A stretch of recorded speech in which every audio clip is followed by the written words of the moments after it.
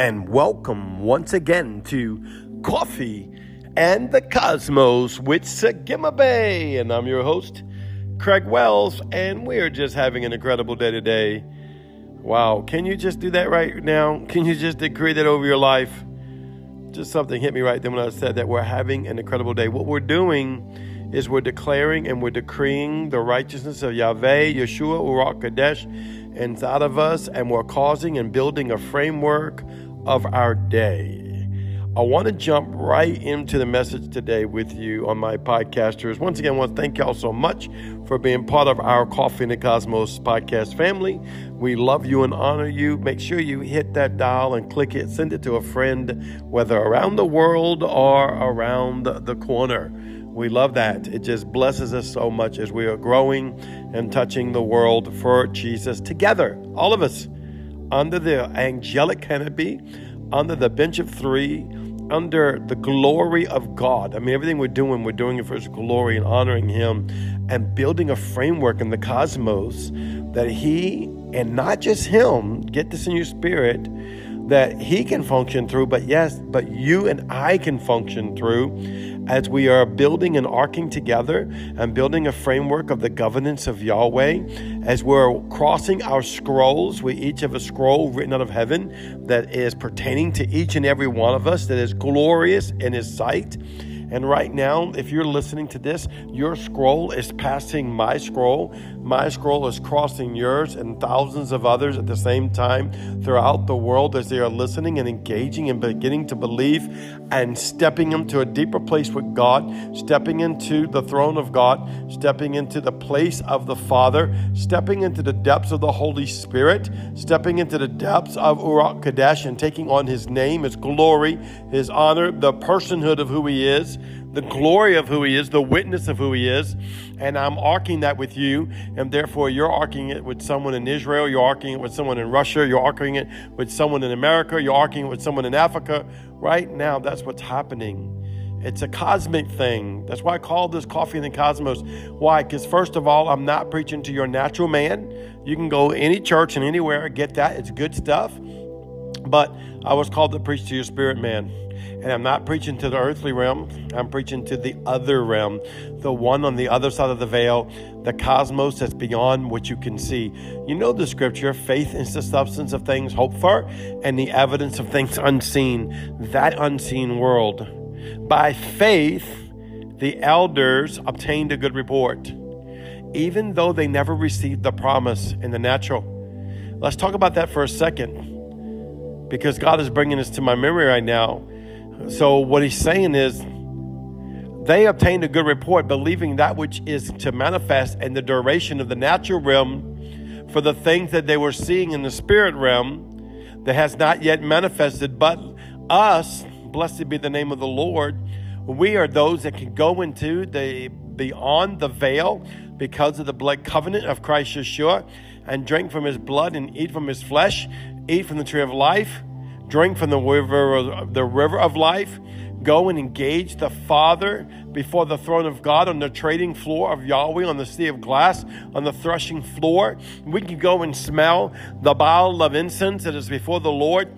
We can go and engage the seven spirits from the seven lampstands, from the seven eyes, on the seven horns of the seven crowns, on the head of Yeshua the Christ, as I step into the Word and I allow it to manifest into my pituitary gland, into my pineal gland, into my image revealed area of my life. Not fantasy island, though it's in the same compartment of the thoughts pattern, but I'm allowing Holy Spirit to govern it. I'm allowing the blood covenant Yeshua to wash it. And I'm allowing my insight to see into the heavenly realm, that in Him I live, I move, I have my being. So therefore, I'm abiding in the heavenly things of God.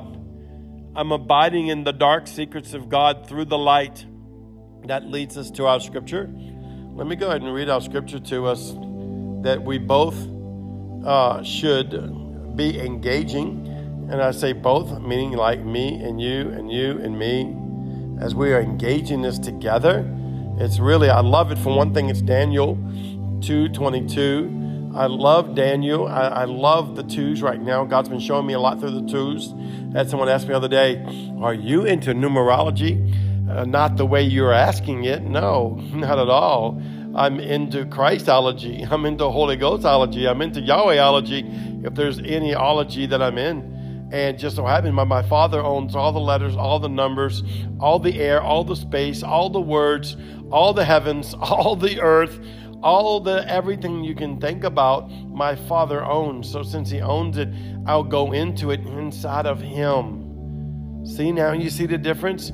From their perspective, we're going inside of him and receiving the fullness of all that he has.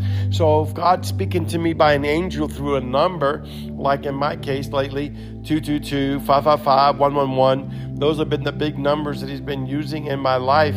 I'm going into him and seeing it, not going into the world, not going in surely to the natural realm or what people think, the demonic realm. What we've been trained in the church, that everything has been taken over by the enemy, and we applaud it and say, oh, that's taboo, don't do that. I remember the first time they told me about meditation, I was like, oh, no, we don't meditate, we're Christians. Well, meditation just means to contemplate on something hard for a long period of time. I mean, if you don't do that about God, it's ridiculous. Even David meditated. But we were taught so much nonsense, so much religion, and in that religion, we took away from the power of the authority of what God's given us, and we'll let the enemy run off of it as if it was his. But no. I take it back. Y'all know one of my favorite scriptures, Proverbs 25:2. It is the glory of Yahweh to conceal a thing, to hide it. And I love what he does. He hides it in plain view. It's his glory to hide it. He hides it in plain view, hides it in the dark places, hides it in the secret places. But it is the glory of kings. Say, I'm a king. You can go to Revelations 5:10. I'm a king. It is my honor to search out a matter. So that means I'm not just searching out as a Berean, someone that just studies the book of the Bible or the commentaries, though that's very important. But I'm also studying on the other side of the veil by Holy Spirit for the Rhema word, for the Debar part of the word, for the essence of the word, for the secrets and mysteries of that word that's beyond what you can see in the natural realm, beyond my own natural intellect or beyond my own natural language. I speak English. I'm from America, right? Well, it's kind of a broken Cajun Creole English, but hey, this is what I speak. Way beyond what I can produce. It's what Elohim, it's what Yahweh, it's what Yeshua, the Holy Ghost, can produce in that word or in that mystery or in that secret. And that's what I'm looking for. I'm going into the depths. I'm not taking at face value of what my natural touch, taste, and see can handle. I'm going into the depths of it that's way beyond what the natural man can do.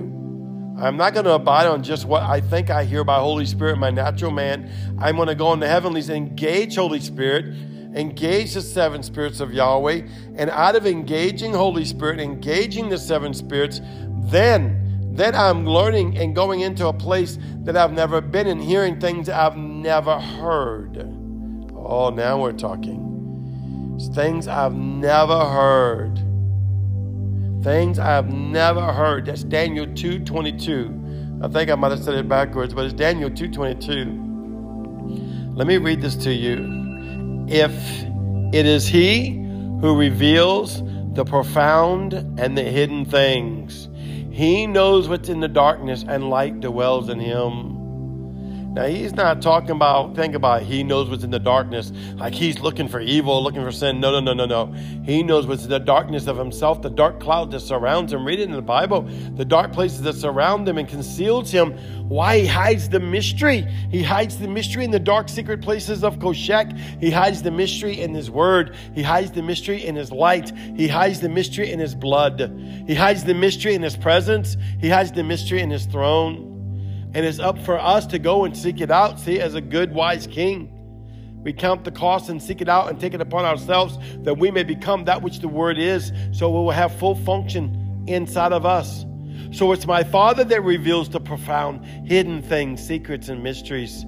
He knows what's in the darkness. He knows what's behind those hidden places, which is the truth and the delight. The delight, I love this. I'm saying light, but it's coming out. The delight of the light dwells in him. The delight of the light dwells in him. The delight of the mystery, the delight of the secret, the delight of the hiddenness, the delight of the dark place, the delight of his glory dwells in him. See, that's why it's all in him. In him I live, I move, I have my being. Go into the deep, dark secrets of your Father to find you. For you came out of him. In Yeshua's holy name. Glory to the Lamb of God. Once again, I thank you for being with us. This is Apostle Craig. I love you. You are so beautiful. I'll see you tomorrow. Shalom.